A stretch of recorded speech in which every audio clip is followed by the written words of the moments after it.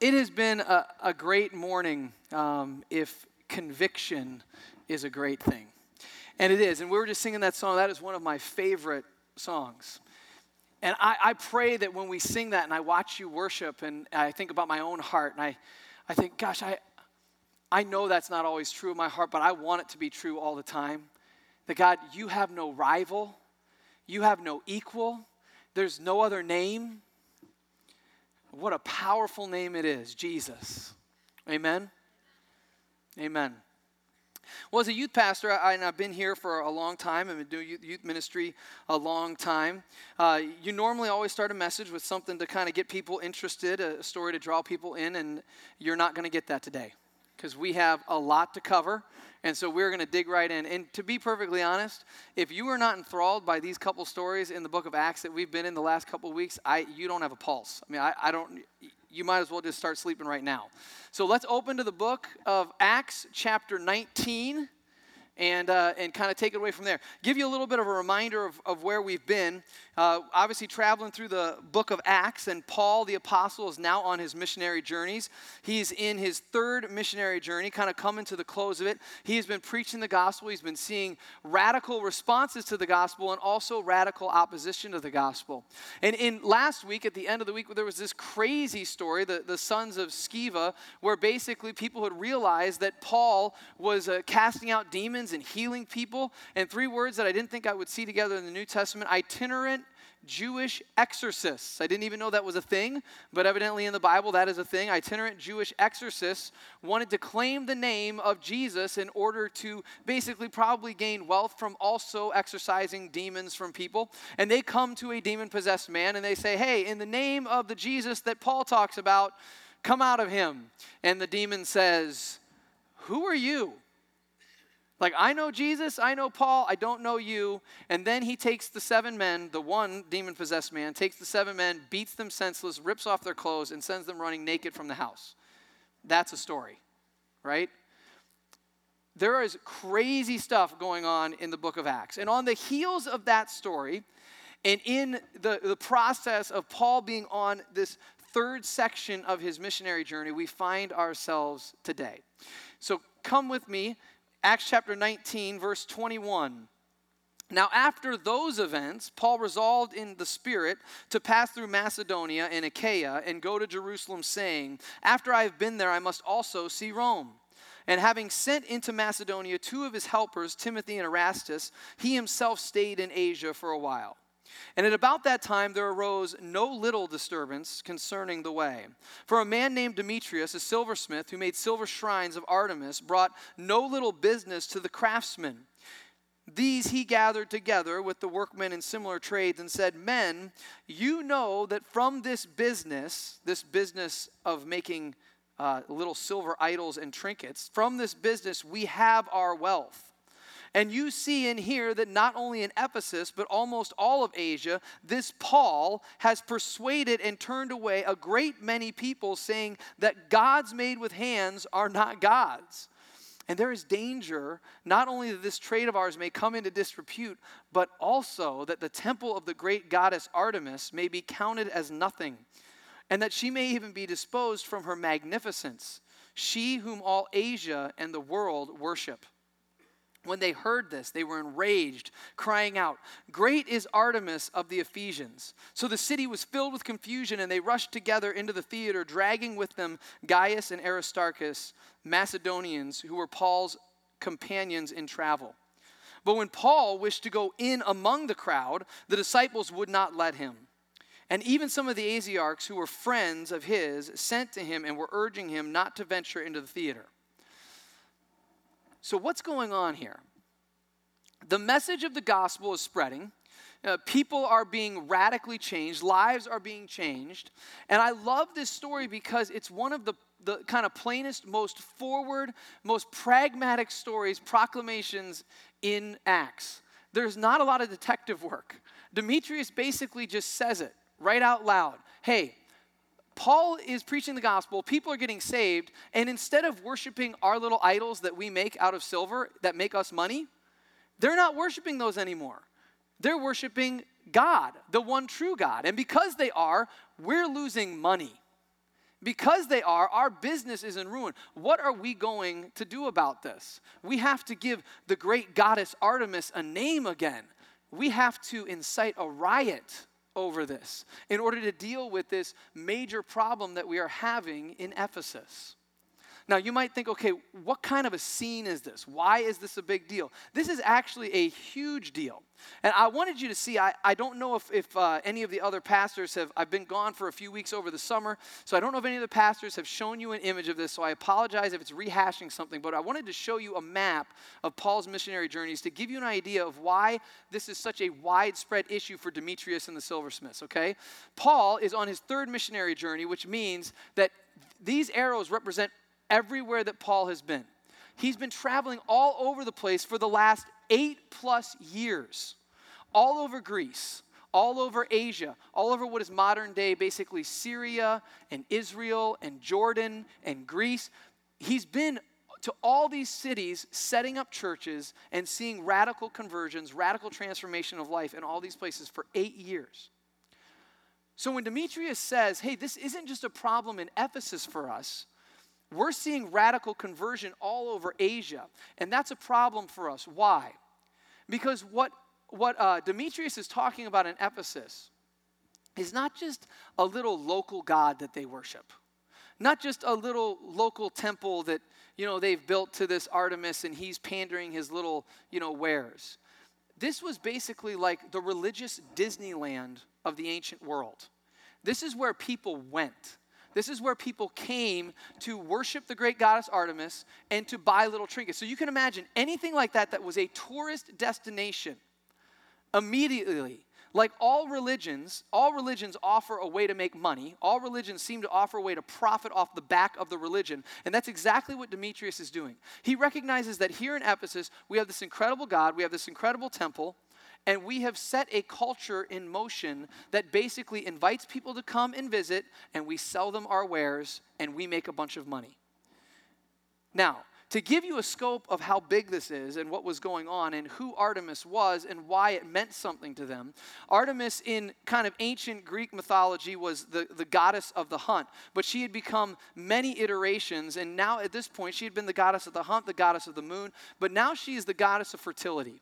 And in being the goddess of fertility, she is not just the goddess of fertility in human reproduction, but also in crops and agriculture. She basically is the goddess that decides whether to bless or not bless in their minds, to bless or not bless this entire city and region financially by giving them crops. Business, money, mostly due to crops back in their culture and in that time. So basically, in worshiping Artemis, they're worshiping their opportunity to make money. They're worshiping the God of financial independence, the God of financial blessings. And this God they had built a temple to that was 425 feet long, 225 feet wide. It had 127 pillars that were 60 feet tall, all out of solid marble. This dwarfed the Parthenon in Athens. It was well over double the size of the Parthenon. It was huge. People came from all over to see it, all over to worship at it. And so you can understand why Demetrius would be getting a little bent out of shape when all of a sudden all these patrons who used to come and buy stuff from them were not doing it anymore because of the radical effects of the gospel shared by Paul and his disciples. It's a pretty amazing story. It's a pretty amazing event. And you can also understand, too, why though Luke seems to present this in fairly tame language, this was not a tame gathering. This was a riot. Demetrius was trying to incite something that was huge, that was going to have most likely violent ends. You see, when it says that basically when they heard this, they were enraged and they yelled out, "Great is Artemis of the Ephesians." So the city in verse 29 was filled with confusion. And they rushed together into the theater, dragging with them Gaius and Aristarchus. Let me set the scene. Demetrius is upset. He says, how do I get this to go viral? I want people to know about this. Well, he didn't have Snapchat. He didn't have Twitter. He didn't have Facebook Live. He didn't have YouTube. But he wanted a viral response to this. They didn't even have a newspaper. Well, how did they get information? They got information by word of mouth. They got information by being around the town square. The town square, which had a lot of markets and a main street and everything, was not just a place to shop and do business. It was a place where you got information. So when he begins to yell about these things, people are literally coming out of their homes. Then this guy tells this guy tells this guy, and they're rushing down to the town square, to the main street of the town, and all of a sudden they're like, hey, we got a ton of people. We need to go deal with this. We're going to drag these two guys that are Paul's companions. They just get washed up in it. Like, we're going to take them down there. We're going to beat the truth out of them. We're going to tell them what we think. And they're rushing down to the theater. Now, this is not a small theater. This is not like a little movie theater in a small town. This is an outdoor theater that seats over 20,000 people. We're talking about thousands of people rushing the streets and heading to go have a meeting. And they're all angry. And let's kind of catch the tone of what's going on so that you understand what the scene is like. In verse 32, I love this description. Now some cried out one thing, and some cried out another. For the assembly was in confusion, and most of them did not know why they had come together. Perfect recipe for a riot. Someone over here yelling, yeah, I hate that guy. Yeah, no, he's the best. I love it. Who are we talking about? And then half of them were like, yeah, I came because I saw a lot of people running this way. I'm excited to be here. Are we going to get to see someone get stoned? Like, it was a classic, like, mass chaos. I love that. Half of them didn't know why they were there. We're just here, ready, you know? And into that scene, Paul is told by multiple people, hey, do not come down here. That's another way we know this was serious. Paul oftentimes would say, no, I will disarm this, okay? We're under Roman rule. I'm a Roman citizen. They're not going to mess with me. They're not going to touch me because that would have really bad consequences for them. I'll come down and make a defense. I feel safe because I'm a Roman citizen. In this situation, his disciples tell him, do not go down there. It's dangerous. And then the Asiarchs, which are basically kind of high-ranking officials in the community, tell him, do not come down here. This is not going to be good for you. So as I read the story and I get to this part of the story, I'm thinking, man, this does not look good for the Christians. I really feel bad for Gaius and Aristarchus. They were Paul's friends, and now they're going to get beat proxy for Paul. And I'm thinking, this is probably going to end poorly because we've seen this happen before. But let's read on and see what happens. Verse 33.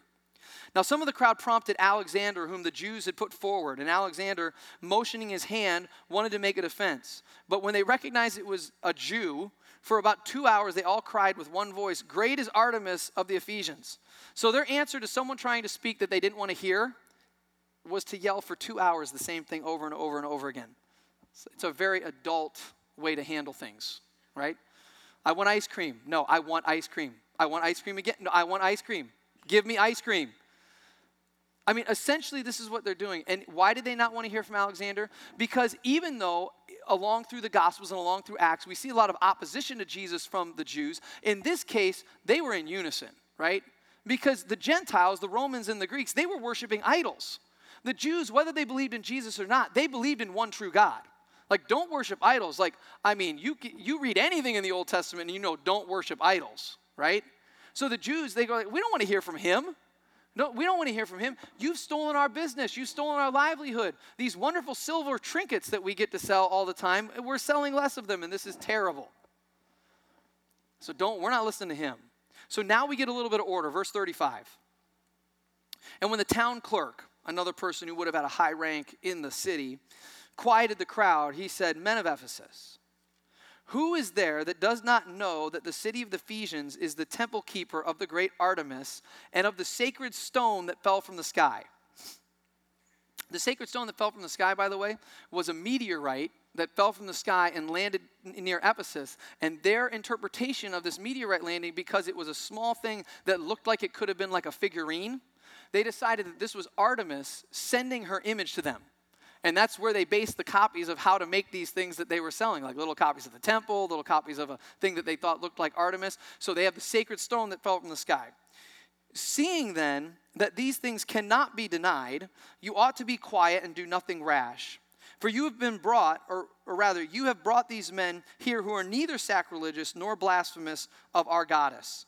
So this guy is actually kind of making a defense for him. I mean, I thought they'd be stoning him by now, or at least taking him to prison, and he's making a defense for him. If therefore Demetrius and the craftsmen with him have a complaint against anyone, the courts are open, and there are proconsuls. Let them bring the charges against one another. But if you seek anything further, it shall be settled in the regular assembly. For we are really in danger of being charged with rioting today, since there is no cause that we can give to justify this commotion. And when he had said these things, he dismissed the assembly. It's pretty amazing. It's pretty amazing to see what I would have expected to happen not be the thing that happens. I was ready for something really bad and negative to happen, and then something really good and kind of amazing happens. Win one for the Christians, right? What's occurring here? What's happening? We're seeing radical transformation of a community and a culture based on the proclamation and the living out of the gospel. It's really amazing. And as I read it and as I began to kind of interact with it and think about it, I began to think, okay, so what does this mean to us? And the question immediately came into my mind. If this is going on there, if this is what's happening when people are radically living for Christ, because let's remember, at the end of the sons of Sceva story, right, many of the people who were messing around with magic and messing around with casting spells and all sorts of stuff that they thought they believed in came and burned all their magic books. And we're talking a huge bonfire.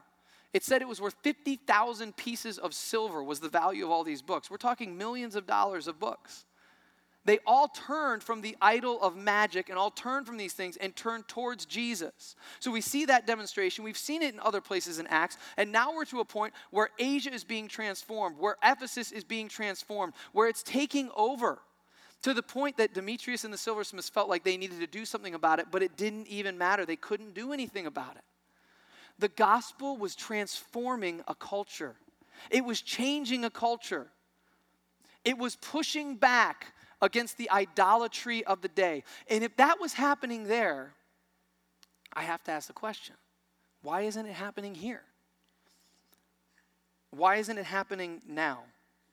I have been convicted by this and left to assume that possibly, maybe not possibly, maybe probably, our love for the gospel and in turn our love for God is not as big as our love for our idols. And you say, well, wait a second, we don't worship Artemis. We're not that stupid. We're not that silly anymore. We're not bowing down to silver images and little statuettes and all that kind of stuff. And some of you are really sharp and you're already getting past the kind of the next conclusion going, oh, okay, I get it. We have our idols. Yes, we do. I am not glad to proclaim that idols are alive and well in Gilbert, Arizona. They're alive and well all over the United States and all over the world. The only thing that's happened is we've become more sophisticated with our idolatry, right? I mean, think about the ancient world. What were their idols based on? What did they have idols of? They had a god to the sun. They had a god to the moon. They had a god for rain. They had a god for fertility. They had a god for crops. They even had gods for leisure and hobbies. They basically looked at everything that they needed and everything that they wanted and everything that they desired and said, hey, we're going to have a god for that we can worship in hopes of getting stuff. It's classic religion. I do something for him and he owes me something. I do something for her and she owes me something. All we've done in our world today is we've removed the middleman. We don't need the little statuette anymore. We don't need to worship the god of money. We'll just worship money. We don't need to worship the God of my hobbies and leisure. We will just worship the hobbies and the leisure. I don't need the God of control or the God of power or the sun. I will just worship those things straight up. We've become either more sophisticated or more shallow. I can't exactly decide which one.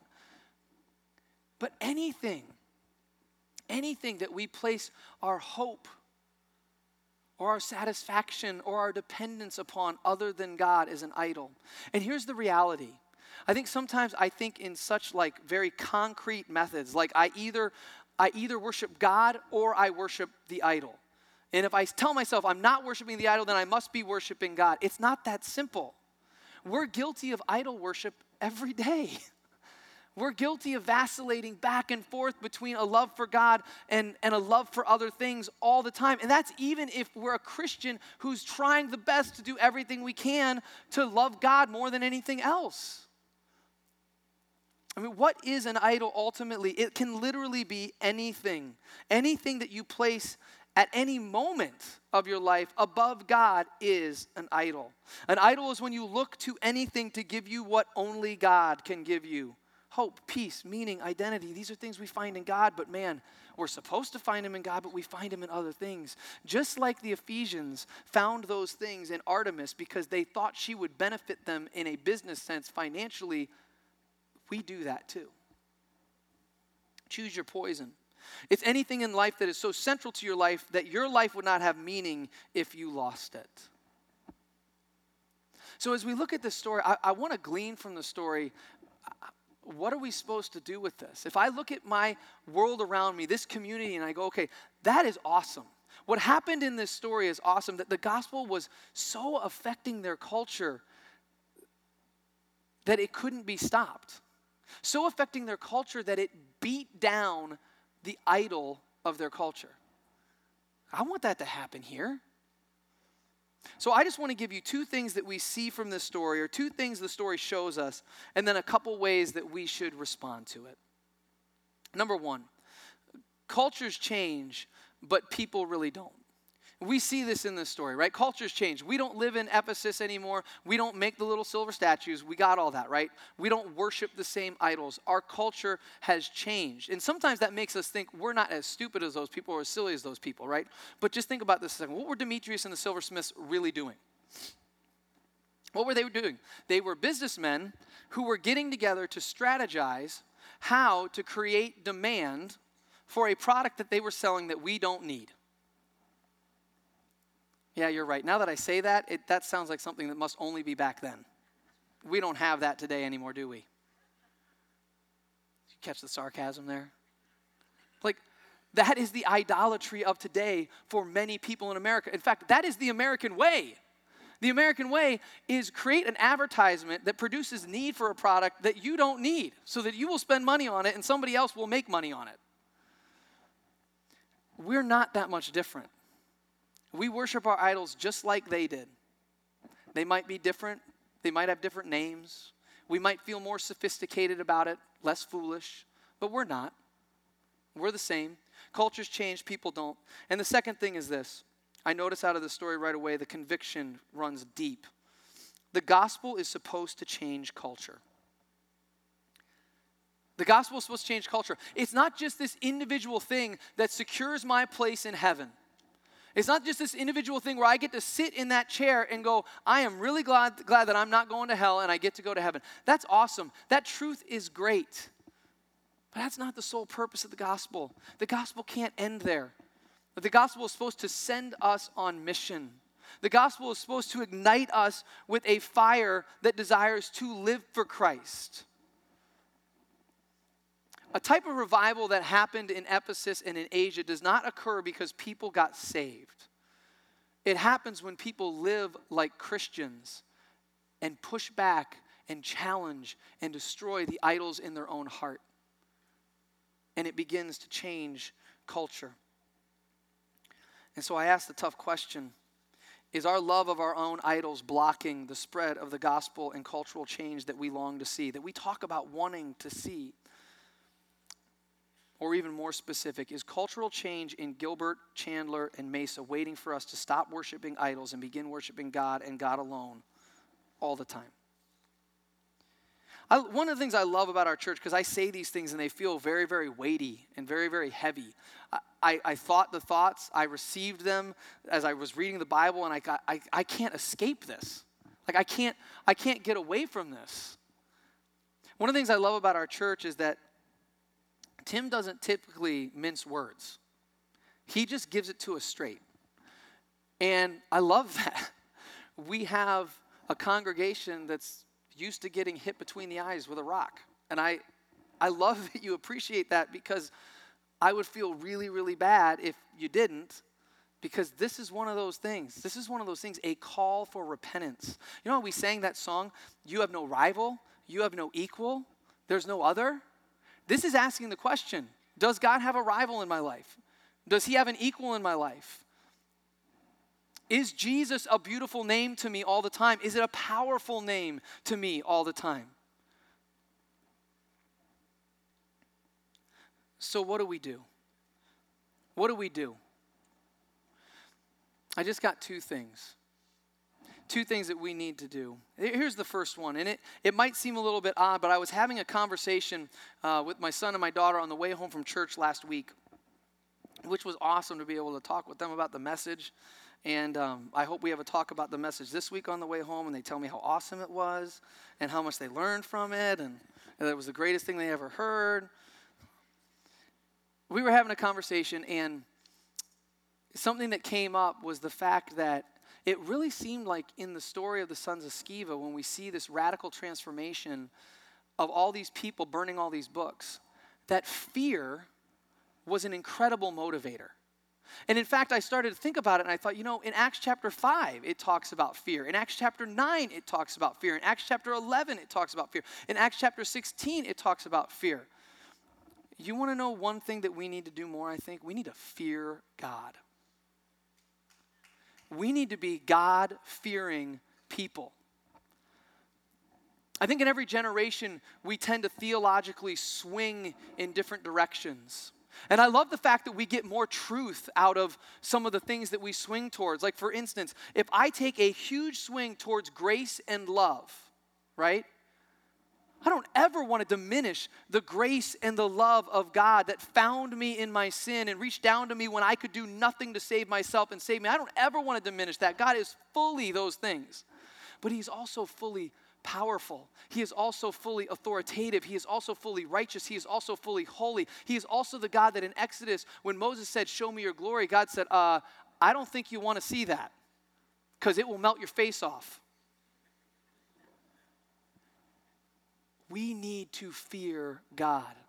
We need to recognize that God is equally every part of his character. His grace and love don't make me not fear him. His grace and love don't diminish his power and his authority. We need to have a little bit of holy terror. When I was 17, I had a Jeep, and I used to work on it in my dad's garage, and one day I was underneath the Jeep. And every time I do that, when I'm like under a car or in a position where like my senses are dulled a little bit, like one sense, like I can't see as much, everything else goes up and I feel like someone's watching me. I don't know if I'm just crazy or if you feel this too, but like other senses go up and you feel like in your peripheral vision, like you see things all the time, like what's going on. Well, that was going off, but this was for good reason. Because all of a sudden I saw walking into my garage a dog. Well, it wouldn't be a huge problem. I had dogs, but this was not my dog. This dog was ginormous. This dog was a Rottweiler. This was not a dog that I knew. This dog looked mean and mangy and was baring his teeth. And I'm laying under the car praying that this dog doesn't notice that I'm there. And of course, as God would have it, God has a great sense of humor. Because I remember this vividly. I'm like thinking, if I'm really quiet, he'll go away. And he's walking back and forth, getting closer to the car with every little loop, back and forth, until he's standing like right where I am underneath the car. He looks underneath the car with that big, mangy, ugly face, and I thought, okay, this is it. This is the moment I die. He's going to eat my face off. I probably peed my pants a little bit. I'm going to be honest. And I'm thinking, okay, I'm going to put up a fight. This is not going to be easy for you, Rottweiler. And so I start to open my mouth to say something, and he starts licking my face. And I'm like, a moment like that of terror is something that I think I tried to like talk myself out of when it came to the fear of the Lord. Like, I understand words like reverence, honor, respect, a holy reverence for God, like that's what the fear of the Lord is. But you know what I can't escape? The word literally means terror. The word in the Greek phobo, where we get our word phobia from, is like a person who has a phobia. There's something in it that's terrifying. And it makes sense if you think about who God is. But I think we get so confused because we look at passages like 2 Timothy 1, chapter 7. that says we're not given a spirit of fear. Or 1 John 4:18 that says perfect love casts out all fear. And we, well, wait, I don't understand. If these things are true, I'm not supposed to fear. But then in Psalms 111:10, it says that the fear of the Lord is the beginning of wisdom. In Proverbs 1:7, it says that the fear of the Lord is the beginning of knowledge. So which one is it, God? Here's the deal. I'm supposed to have such an overwhelming fear of the power, the authority, the justice of God that I have no room for fear of anything else. Nothing else matters.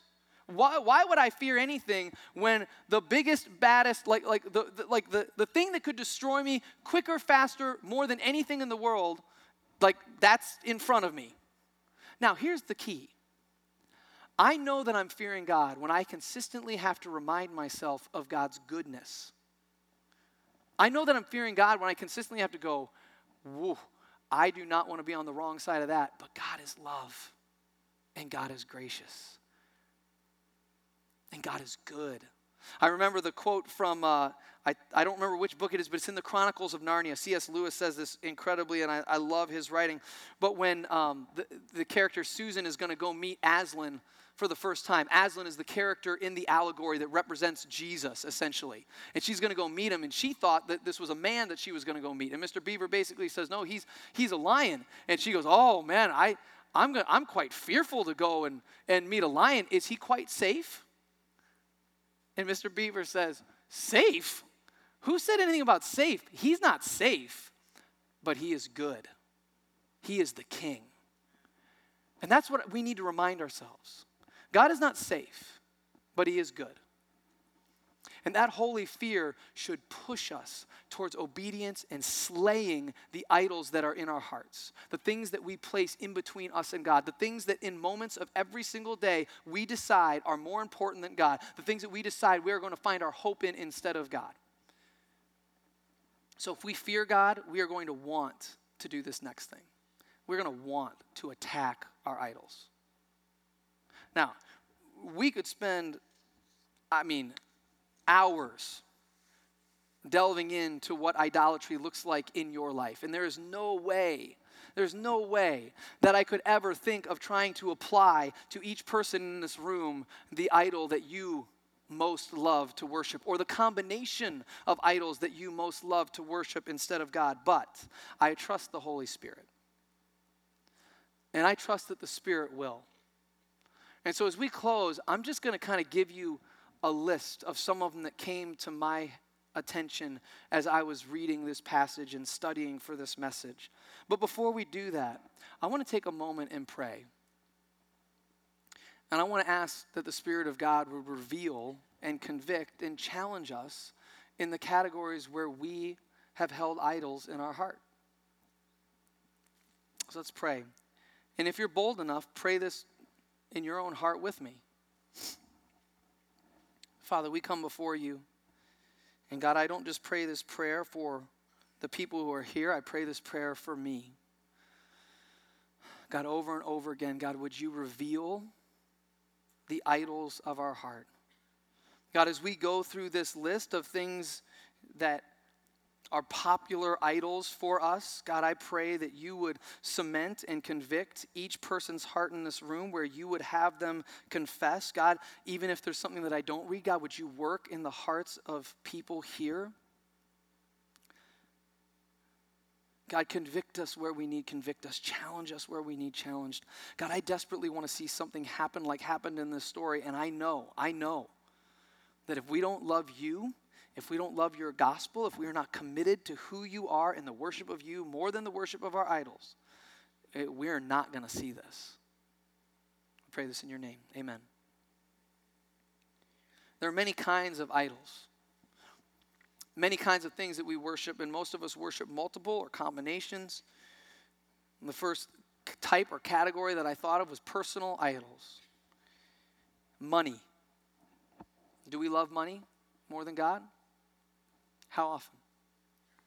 Do we love security more than God? Because money is what most often gives us security.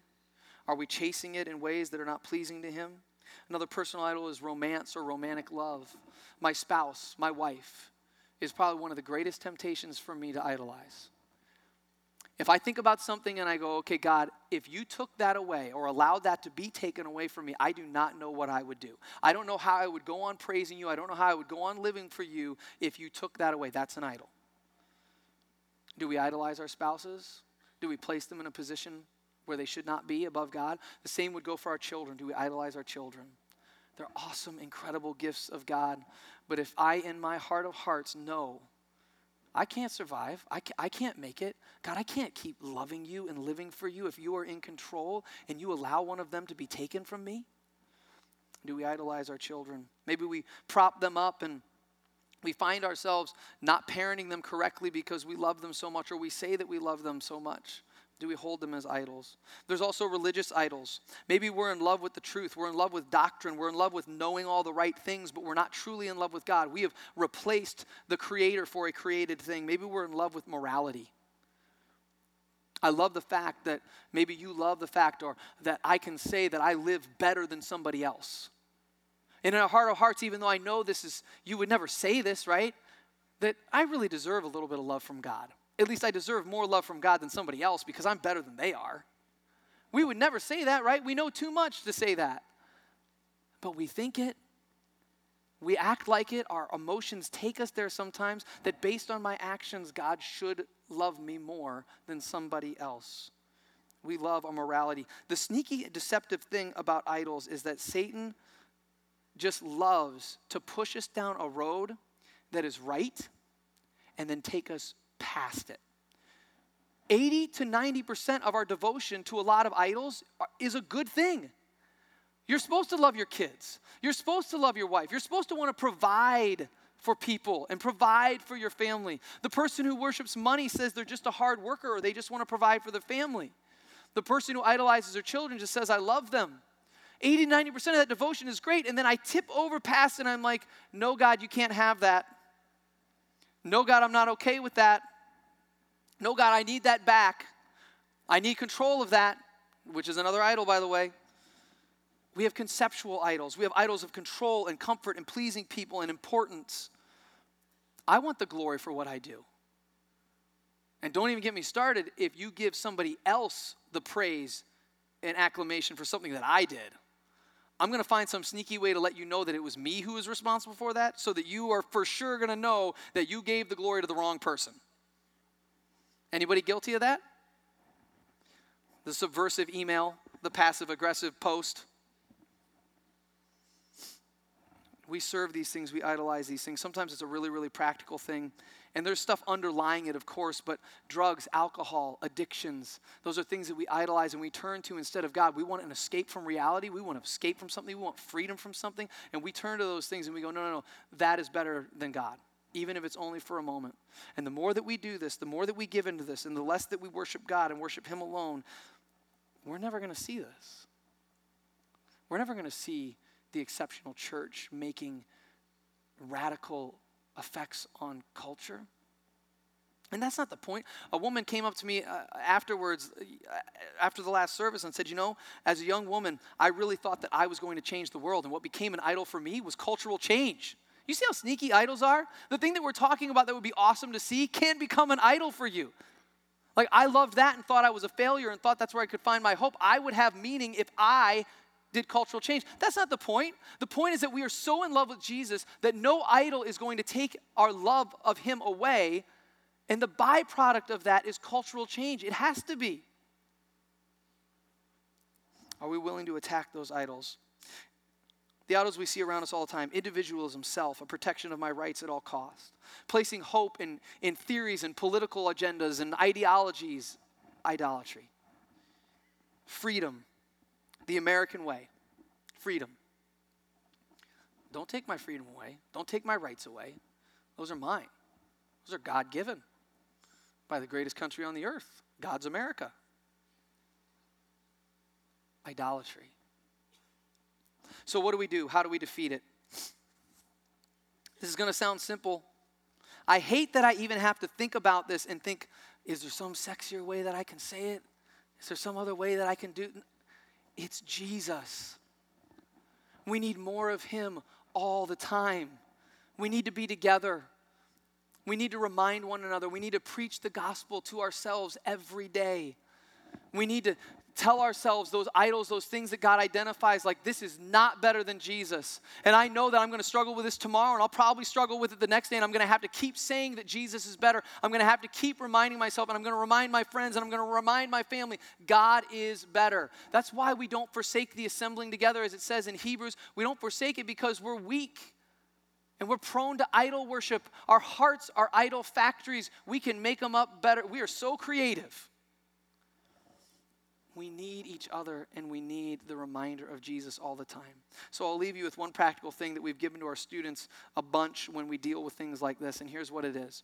If God has identified in your heart, or you have come to some conviction like, yeah, definitely 1, 2, 3, 4, 5 of those things hit me between the eyes, and I know that I struggle with that level of idolatry in some subject, some topic, right? Write it down. Put it on a note card. Tape it to your mirror. Put it on your dashboard, and let it be a reminder to you that daily I am going to give my worship to Jesus. Daily I'm going to tell myself and know that it is true. He is better. This idol will not have me. Let it be a practical reminder to you. And let's pray that as we fall in love with Jesus more, as we see him as better and we see the failing of our idols, that God would use us to change the culture by the power of the gospel because of what he's doing in our lives. Let's pray. God, thanks so much for today, for everything that you've given us. God, I thank you so much for this passage in Acts, and God, the conviction that it brings. God, it's so good to be under the instruction of your word. And I say that for me personally, that when I read this and I dig into it, God, I receive such conviction. God, I pray that you would deal with our hearts. God, I pray that you would deal graciously, but I also pray that you would deal powerfully. God, make us a church that, as Tim has been saying since the beginning of this, God, an exceptional church that is on mission for you, affecting change in our culture. God, we pray this in your precious name. Amen.